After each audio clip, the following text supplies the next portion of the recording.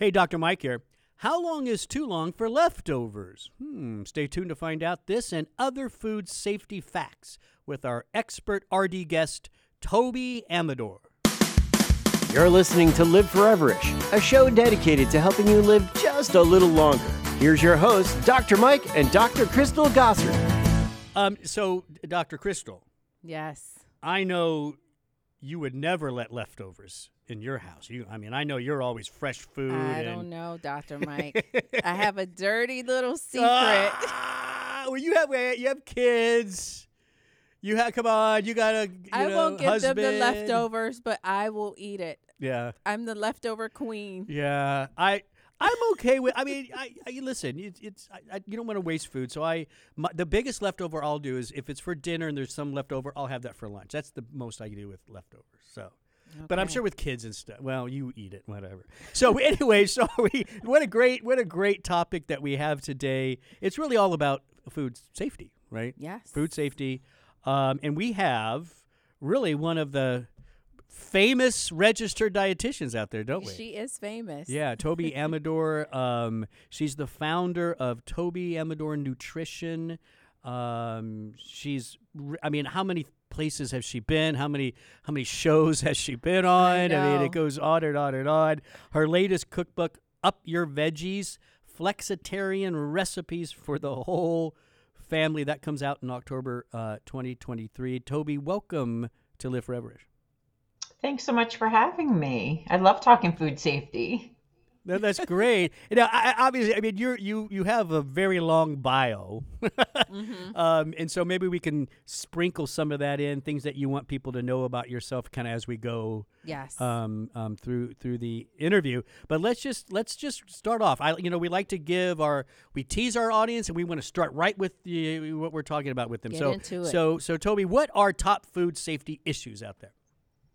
So a few top food safety issues. Yes, leftovers, holding leftovers, like how long you're supposed to keep them out, but also cooking temperatures, keeping the food at the right temperatures, cross-contamination. These are just some of your kind of the CDC put together a list for food service establishments, but it also has to do with your personal home as well. Those are some big ones. And washing hands, personal hygiene, washing hands. Oh. Yeah. A big one in my kitchen with my son Nate is cross-contamination, because he has this habit of like taking raw chicken, and when he wants to bake it, right? Yeah. He'll take out the raw chicken, he puts it into like the pan, and then he'll touch like a towel or something, and then he'll be like, "Oh, I got to wash my hands," and he washes that, and then he dries with the same towel that had the raw chicken all over it. I'm like, no, Nate, no, get a clean paper towel. So I see this in my own household. Yes. Well, and we weren't going to talk about hand washing, but let's start there with the basics. I always tell my kids, as soon as we get home from school, those little dirty hands go straight to the bathroom. Wash those hands before you come in this kitchen. You want to help me prep dinner, and that's nope, let's get those hands clean. Right. So, I think that's number one. That's number one. But now we did want to talk a little bit more about cross-contamination, because I also watch a lot of food shows, Toby, and I kind of see cross-contamination on the food shows. Okay, we're talking big network shows, right? Yeah. So tell us a little bit about what truly is cross-contamination, and what should we be doing so it doesn't happen? Okay, so cross-contamination is when you transfer some pathogenic microorganism like bacteria that can make you potentially sick, and you transfer it from one surface to the other. So the most popular example is you cut your raw chicken, and then with the same hands, with the same cutting board, with the same knife, you prepare fresh vegetables that will no longer be cooking. So those bacteria, let's say salmonella, go from the raw chicken, are transferred to the fruit. Now, it may seem, harmless. The problem is if you leave these foods out for a long period of time, the bacteria can grow to high levels that can make you sick. So you want to minimize that cross-contamination. Yeah. Now, one strategy I've always learned when you think about the cutting board is you have a cutting board for produce, and you have a separate one for handling meat or or raw meat. Is that necessary? Or I don't is it have, just something, there's two main ways. So one of them is, yes, you can, and in food service establishments like restaurants, they actually have color coded boards and a signage. I have Yeah, that. it's really Yeah. fun. Yeah, Yeah. like blue Yeah. for fish and green for veggies. But see, but mine, I didn't like it because I'll explain it to you, Crystal, because Okay. you look like you're amazed by this. Yeah, it's basically the cutting board, and there's like this little slot that you can take these food grade plastics out. Like one is red for meat, and you put it on. But I found it to be kind of dangerous because the plastic shifted a little bit as you're trying to cut and stuff. Oh. So I stopped using that one, but it's a good idea. I like it in theory. Yeah. Anyways. So, But wow. you can So, still use two different ones. Like you can, you can designated one cutting board for fresh and one cutting board That's what I for do. raw. right. And Mhm. and that would do it. And I also would look at the surface that you're using. A lot of times those kind of quote unquote plastic, but they're food grade, more synthetic, can run through a dishwasher. And I do use a synthetic. So I'll run it through a dishwasher, or I'll make sure you can use soap and water, but you have to use like a nice stiff bristled brush to get through if there are any grooves over there. Yeah. And then you want to clean and sanitize the whole area. Then don't use the same knife or the same tools that you used before too. So that's your two options. Yeah.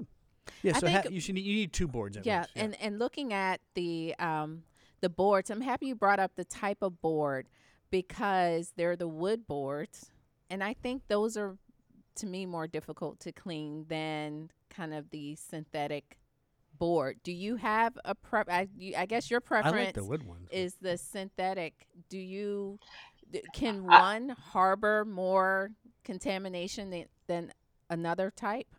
So other the type? acrylic boards are designed for home use, but if you use hardwood like maple or oak, those are okay. However, once you start to see grooves in any of the boards, then it's time to change it because then the bacteria are harboring where in they that hide. area. Yeah, they like those grooves. They get in there, right? It's like Oh, trenches, no. right? They're getting Yeah. ready for war.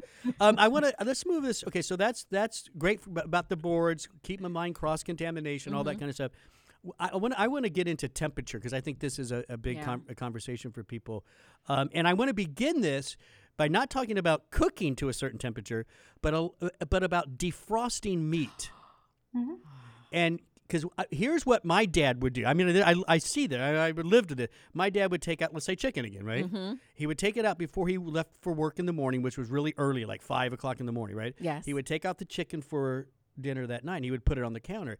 That chicken would thaw, and it would sit on that counter until he came back and my mom got back and everybody started. I mean, probably until 7 p.m. It was just sitting there. And I always wondered, is that the best way to thaw okay? meat? Yeah. Should it be thawed in a refrigerator? Like, what's your thought on that part? So first of all, let me tell you, in my house, when my mother did that, the German Shepherd dog ate this thing. Yeah. So So just you didn't be have to aware if worry you about have it so pets. much. The dog did. He's like, oh yeah, But there this are is for me. actually there's several ways you could defrost. So for pieces of meat, let's say you have chicken breast, you have a pound or two of chicken breast, then you move it to the refrigerator a day or two before, because sometimes if you move it like 11 p.m. the night before, by 7, it may not be 100% defrosted if everything is together.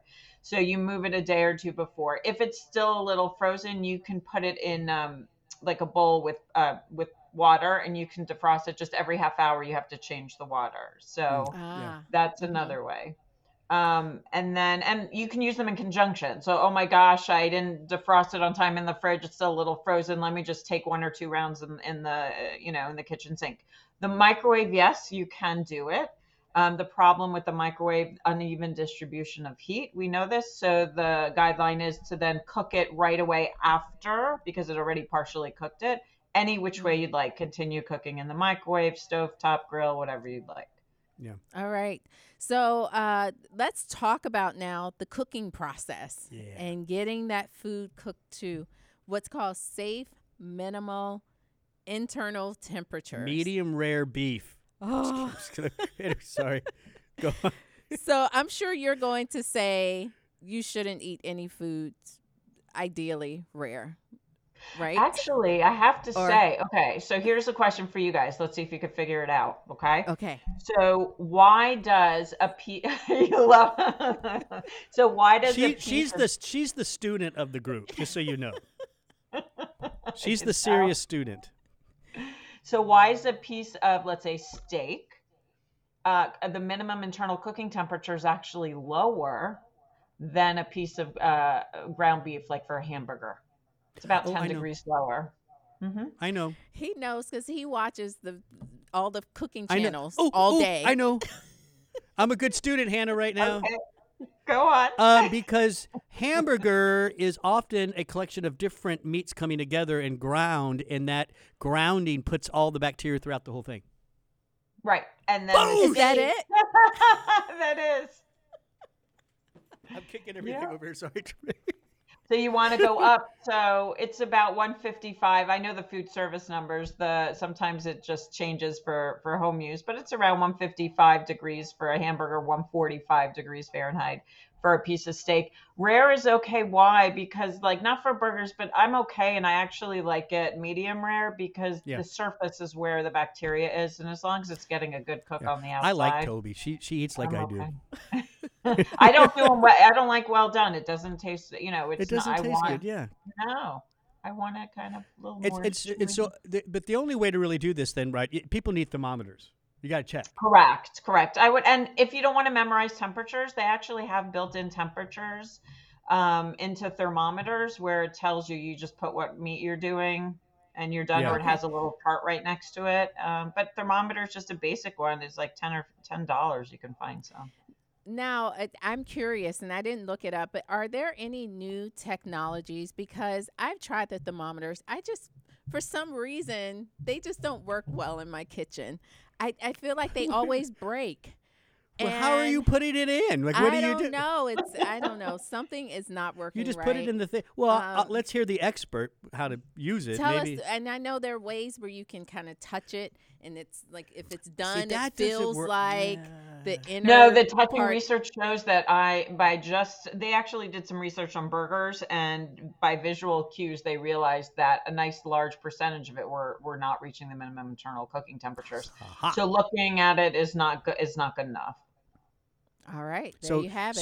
So do you want to teach? Do they have any temperature guns?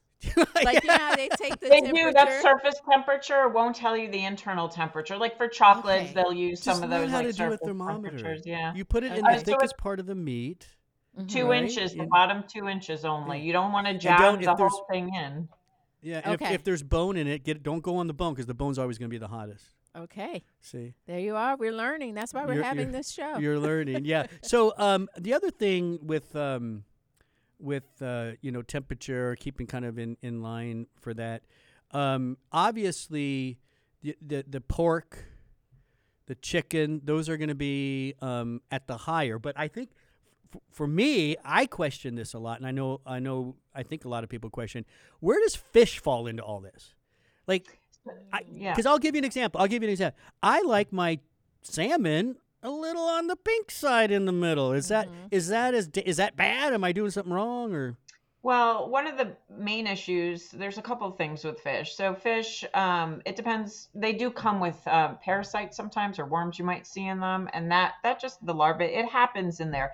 But if you cook it to the minimum internal cooking temperature, and there is something by chance in there, it will actually destroy it, and that's 145 degrees Fahrenheit. Another thing, like something like sushi, when you're eating raw fish, what you want to look for is sushi grade fish. So it's specifically made. A lot of times they're deep frozen. They're frozen specific temperatures. And I don't know if you notice when you go to a sushi bar, the chef has like very thin pieces of fish. And that's because they can freeze it. And if they freeze it in those thin pieces, then anything that's in there, more parasites, bacteria won't necessarily be frozen out, but parasites would be destroyed that way. But again, you're looking for sushi grade fish. Yeah. But they're also very sensitive foods. So you don't want to go, cooking them in the highest temperature possible. Right. So a nice little quick cook to 145 degrees Fahrenheit and you're okay. See, I just learned something because like I do watch a lot of Food Network stuff, Food Channel stuff. I'm kind of a foodie. I like to play around with cooking and stuff. I'm really not all that great. I don't pay attention enough to be a good cook or anything. But you see pictures of sushi like on TV or on those shows, and they're nice, big, thick pieces, and I'm like, oh, that looks so good. And then you go to your restaurant, and it's not anything close. You're like, but now I understand it's frozen. They're doing thinner slices. Yeah. That makes sense. Yeah. Okay, so. So next question. I know we're blasting you with questions here. Oh, no, go. I love it. Changing topics. But there's so much to cover on this topic. I know. So let's talk about the danger zone.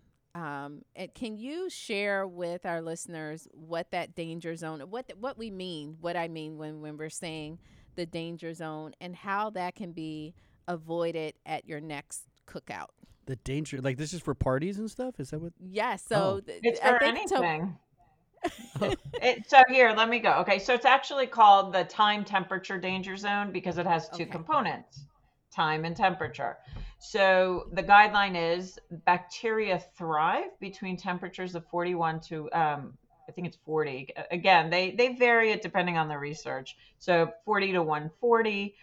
Bacteria just love to thrive at that temperature. So our refrigerator's on the bottom end, 41. It actually is about 37, 38. So if you keep, that's why we keep the food in at that temperature, because it's below the way bacteria will thrive. So bacteria can slowly grow in your fridge, and hence if you keep a piece of meat there for a week or two, it'll start to smell. Bacteria could definitely have grown on that, and probably have. And then the other end is cooking, right? 140, we cook to minimum internal temperatures, usually 145, 150, 165 is poultry. So we go on that end. So you want to keep the food out of the danger zone. The time is 4 hours maximum. Okay. I mean, less is better. And like with leftovers, I know you were asking about leftovers. The recommendation actually is no more than 2 hours in that danger zone, or room temperature, we say, because that is room temperature, for your leftovers, because this time also accumulates throughout your handling that food. So no more than 2 hours. And if it's over 90 degrees, like in the summertime cookouts, then no more than 1 hour to keep that food out. That's not refrigerated, not heated, not anything, like just on the counter. Yeah, so it's like those cocktail meatballs that I like when you go to someone's little party. You know, those things sitting there. Right. I could eat a ton of them. You got to make sure that they haven't been sitting out for 4 or 5 hours. But oftentimes they have. I know that's the problem. I know. Well, that's why there are some tricks of the trade. So if you look, small batches as an example. So don't cook in a cookout like you bring all your meat. Don't cook them all at once. Cook them in small batches. Keep the rest in the cooler. So then as people, you know, you don't want to put everything out at once. As people continue, oh, now I want a hot dog. Oh, now I want a hamburger. You know, keep putting them out. You know, you don't have to fill your belly so quickly either. So, and then now when you start thinking about the original teaser with the leftovers, if the food has been out, say, for a couple of hours in, you know, room temperature, the danger zone, then those foods you probably should not keep for leftovers. Do you, or right? And you're talking. Right. You're talking about not like a slice of bread. That's not a dangerous food or hazardous food. You're talking about cooked meats. You're talking even raw meat if it sits there for that long. Cooked pasta salad that has mayo, cooked a deli meat that sits outside the refrigerator is a good example too. So, you know, let's say you made yourself a turkey sandwich or whatnot. So, you know, those type of things is more what you're talking about. So I think a key tip here, too, for the audience, refrigerators, I need to check mine. It should be at 38, 39 degrees. Is that kind of? Yeah, 41 is the max of what the temperature should keep. So you set your refrigerator a little bit lower. Yeah, actually, when I did my master's thesis, I looked at some research, and they found that many home refrigerators were over 50 degrees. And then the oven, too, was not calibrated. Yeah, it's very interesting. Mm-hmm. I think I would recognize that. That's kind of warm for a fridge, but I just want to. I think I'm pretty. If I'm not 38-ish, I'm pretty close. I think because mine's pretty cool. Now I have to go check. Yeah, you better because you eat all those leftovers. You better go check. So well, I guess Dr. Mike and I, we kind of like to take turns, but I have another question about something you said about the pasta salad and it having mayonnaise. And I've always thought, like, if it has mayonnaise in there, you better make sure you keep it nice and cold. So I'm kind of thinking, are there certain food components or foods that are more vulnerable to kind of spoiling faster In that danger and zone. being more vulnerable in that danger That's a zone? good question. Yeah, I like that. Yeah, that is a very good question. And bacteria specifically, they like carbs and protein. Those are the two things. So if you have a bottle of olive oil, that's not the big issue. So if you even have some cooked pasta, cooked rice, bacteria called Bacillus cereus likes to be on that one. So meats like chicken, salmonella, even cheese, because has carbs and protein in it. Like a brie cheese has listeria, could have Oh, but cheese listeria. has to be room temperature. It's when the flavor comes out. It's so good. Okay, so what do we do? What did we just learn? Batch. Don't You leave do it in out too long. batches. Time and temperature. Time is important too. See, we're both really great students. Time in temperature. Let's move on into, I think, what some people religiously follow, and then there's a group that never. There's two types of people in the world: those that religiously follow expiration dates, and those that never look at an expiration date. So help us there. How accurate is an expiration date on a food label? Okay, so let's first differentiate. An expiration date is when the minute that date comes, the food is no good again. It only is for baby food, some baby food formula, and some milk. That's it. Okay, that's it. The rest is called a use by date or sell by date. And that is a date the food manufacturer puts on the label for quality purposes. You can still eat the food after that use by date. It is not an expiration date. So if your yogurt said yesterday and you have it in the fridge and you open it and you're using your senses and it's just fine, it's okay. The quality there, though, and the degradation. So if you have like rice and it has a use by date and you use it 6 months later, the quality may not be 100% as it was because it does start to degrade after a certain time. And the nutrients, let's say you have something there for a couple of years, which you can, the degradation of the nutrients can happen as well. It doesn't mean you're going to get zero, but you're going to get less. Yeah. Supplementation, we've mentioned this before. Right. You know, that expiration date, it's not that, okay, if it's a couple months, it's safe. The only thing we can't guarantee is maybe it's the dosing's gone down a little bit, the standardization's gone down a little bit. So it's kind of the same idea. Yeah. Yep. So we're heading into, those of you who are listening, it is June, right? We're heading into the summer months, summer camp. And so can you share some tips for those parents that, or maybe even for people going to work, packing their lunches? What are we doing wrong and what could we do better? Like that deli sandwich, your turkey and cheese sandwich. Yeah. Do you really need an ice pack? Or is it okay? Are there certain foods where I eat mine too fast? I don't have to worry about stuff like that. Any tips for packing lunch?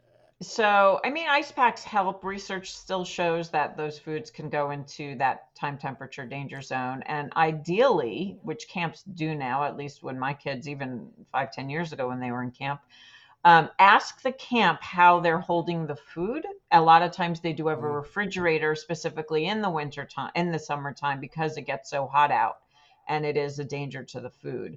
The ice packs will help a little, but if, you know, the kids' lunch, you're packing at 6-7 o'clock and the kids' lunch is at 12-1, that's a long time and it is potentially dangerous. So I would definitely suggest doing that. The other thing, if you don't have that capability, then you can even freeze water bottles, a juice box, you know, and put it in there and then make that like an extra ice pack. Poor kid doesn't have to carry around like with 30 ice packs in there. Yeah. Are your kids going to summer camp? They are. They start next week. Well, you should make sure there's a fridge. Don't believe what they say. Go find the fridge. We have our orientation this weekend. Go look in the fridge and definitely check I the always temperature. ask. Yeah. Make sure it's 38. They're gonna say, "Oh, this parent." Yeah. Well, do it. Okay. Let's move. Okay. So the next part of this is kind of like a game. How are we gonna do this? You want to have her quit like. We'll say the food, and we'll say whether it needs to be refrigerated or not, and then she can tell us if we're wrong. So we have a list of things here, Toby. Sure. And we're just going to say it, and then we'll both kind of give our opinion whether it needs to be refrigerated or not, and then you can correct us. Okay, that's good. So to refrigerate or not to refrigerate. Number 1, ketchup. Not. Not. Okay, first, let's differentiate. We're wrong. I'm like game F. spoiler here. Is it a closed or have you opened it already? It's open. It's open, but it has the cap and everything. Right, right. So you opened But it. it's Yeah, the you took seal the little... has The- been. The seal has been Okay. opened. Okay. Okay. So, I mean, I would recommend refrigerating it for quality. You have to also look, some of the, you really don't necessarily have to, but I would recommend refrigerating it. I also would look at some of the ketchups now that they don't put as many preservatives in some items. Always read the label. That's another thing. But in general, like you really don't, but I like to. If Okay. that's an All right. So answer. we got a C minus Okay. so far. Okay. All right. To fridge or not fridge, mustard. I don't think so. Now- I don't. It's, Since no. how you've Just say your answer. No. No. No, you don't need, once you open it, you don't need to refrigerate it. Yeah. Don't. You got to just say the answer. Don't try Okay. to. All right. Okay. Now you want To do the next one? refrigerate or not to refrigerate? Hot sauce. No. No. No, you don't have to. Yay! And a lot of You're times the up to a acidity beat is now. so it has a pH that bacteria really don't like. The only thing is don't keep it next to your stove. That can degrade it. Yeah. Okay. Oh, We're talking about okay. nice cool place. So That's it's the not assumption. in that first cabinet. No, next yeah, to that the because that stove? gets hot. It does. Oops. Okay, Okay. ready? Next one: refridge or no fridge? Maple syrup. I know this one. Yes. Yeah. Yes, it is. 'cause I And have no idea. I'm just going with so you open them once you open it. So closed can sit in your pantry. Once you open it, it actually says on the 100% maple syrup, refrigerate.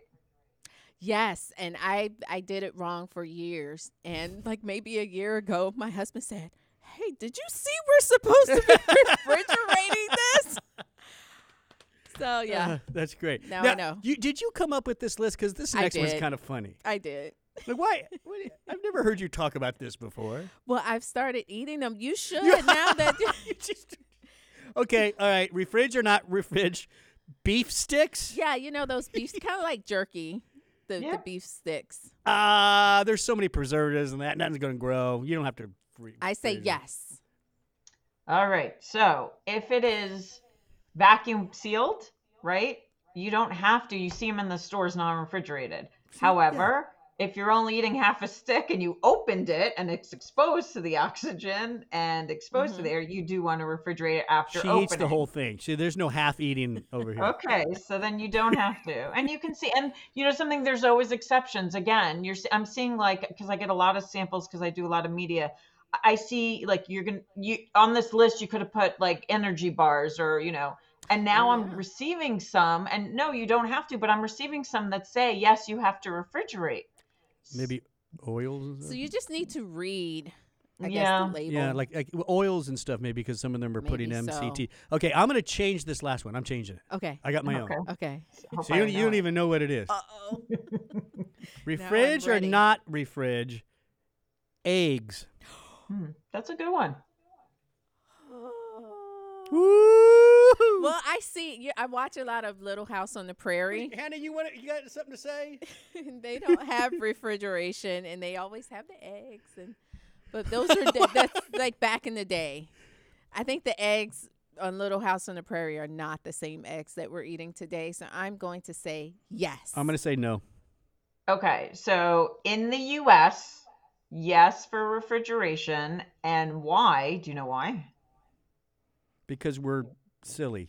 I don't know. I No. don't know. Oh, It because has to- they pasture or do they pasteurize them? Or? No, I've actually been on 2 egg farms. It's really cool to watch the girls lay Oh. their eggs and then take them when they're warm. And so what they actually do is they wash them. And so washing them takes off the outer layer, and that outer layer protects against the, you know, some of the microorganisms. But in that case too, that's why they're pasteurizing, you know, like they're cleaning them in that sense. So, you know, and that's why they have to be refrigerated, because if they maintain under 41 degrees or 40 degrees, then it'll, you know, minimize bacterial growth in that respect. there you go. But that's why Little House on the Prairie, they didn't have that.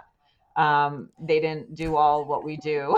That was a show. That's That why you wasn't see real, other just so you know. countries. Other countries too, if they don't do that rinsing process, then they don't have to refrigerate it. So Toby, our production team is getting really into this, and they're flashing foods to ask you. So we're gonna give them one. One of the ones they both wanted was rice, where the rice should be refrigerated or not. I would say no. Go, Crystal. I say no. Okay, were you guys listening when I explained stuff? Yes. Because remember, okay, listen. What did I say bacteria like? What type of food? Carbs. Thank you. Yes, you were listening. You were. Students. So it's specifically the uncooked rice doesn't have that moisture level that bacteria like. So if it's that's why I always differentiate. If it's just a package you bought from the store, that's fine, pantry. You cook it, you're increasing the moisture. It's a heat-treated plant food. It's a cooked plant food, and a carb. So yes, that has to be refrigerated. Like it. Right. So I knew you were That's listening. pretty good. I know. I think we did that was okay. fun. I think we did okay. I don't know. How would you give us our grade? Oh, of course, you want a grade. See, that's the grade. student. She wants a grade. You know something, for the fact that you're interested and want to learn and want to progress your knowledge, that's always an A+. Oh, we like Toby. Matter of fact, you're listening to Toby Amidor. She is the founder of Toby Amidor Nutrition. She's a Wall Street Journal best-selling author of 10 cookbooks, and she has a recent one coming up, Your Veggies, a Flexitarian recipe for the whole family. Comes out in October of this year. Basically, Toby is the type of person that has a bio that makes me feel like I'm a slacker. And that's fine. She's pretty impressive. She's well known in the RD world, the registered dietitian world, and we were very happy that you could come on today. Toby, if somebody wants to learn more about you and what you do, how can they find you? Sure, you can find me on my website, tobyamidornutrition.com, and I'm also on all the social channels, Facebook, Instagram, Twitter, LinkedIn, all the good stuff. All the good stuff. Well, thank you so much for joining us today. Really interesting topic. You're listening to Live for Everest. Don't forget, you go to liveforeverest.com where Dr. Crystal is going to demonstrate the 1-2 punch with the sound effects. That's awesome. The first punch is give the email, right? And you can join the family. You'll receive a really cool newsletter, which is packed of great science information from our sponsor, Life Extension. The second punch is to go ahead and sponsor right there at liveforeverest.com. That way you never miss a show. And while you're there, you might as well listen to more shows. We hit 400. That's right? That's It's exciting. been a ride, Dr. Mike. Yeah, it's it's definitely been a ride. So download, like, share, and of course, do the 1-2 punch. That's liveforeverest.com. I'm Dr. Mike. That's Dr. Crystal. Thanks for listening.